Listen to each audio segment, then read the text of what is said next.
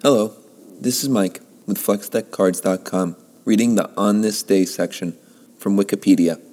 February 11th, Victory of the Revolution in Iran.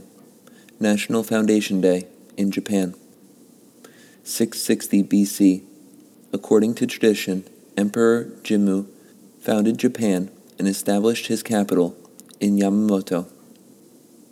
1823.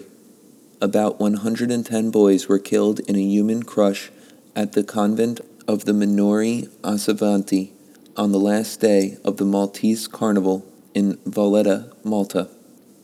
1910.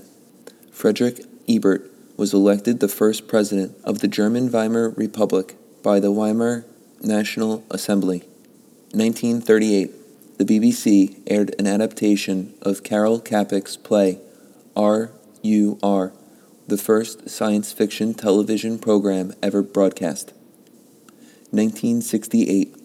After 2 black employees were killed on the job, about 1,300 black sanitation workers in Memphis, Tennessee, U.S. began a strike that lasted over 2 months. Well, that'll make this that for now. As always, thank you for listening. I want to apologize for any mispronunciations. The words are not my own. It is just a reading of Wikipedia. This is Mike with FlexDeckCards.com. Have a great day.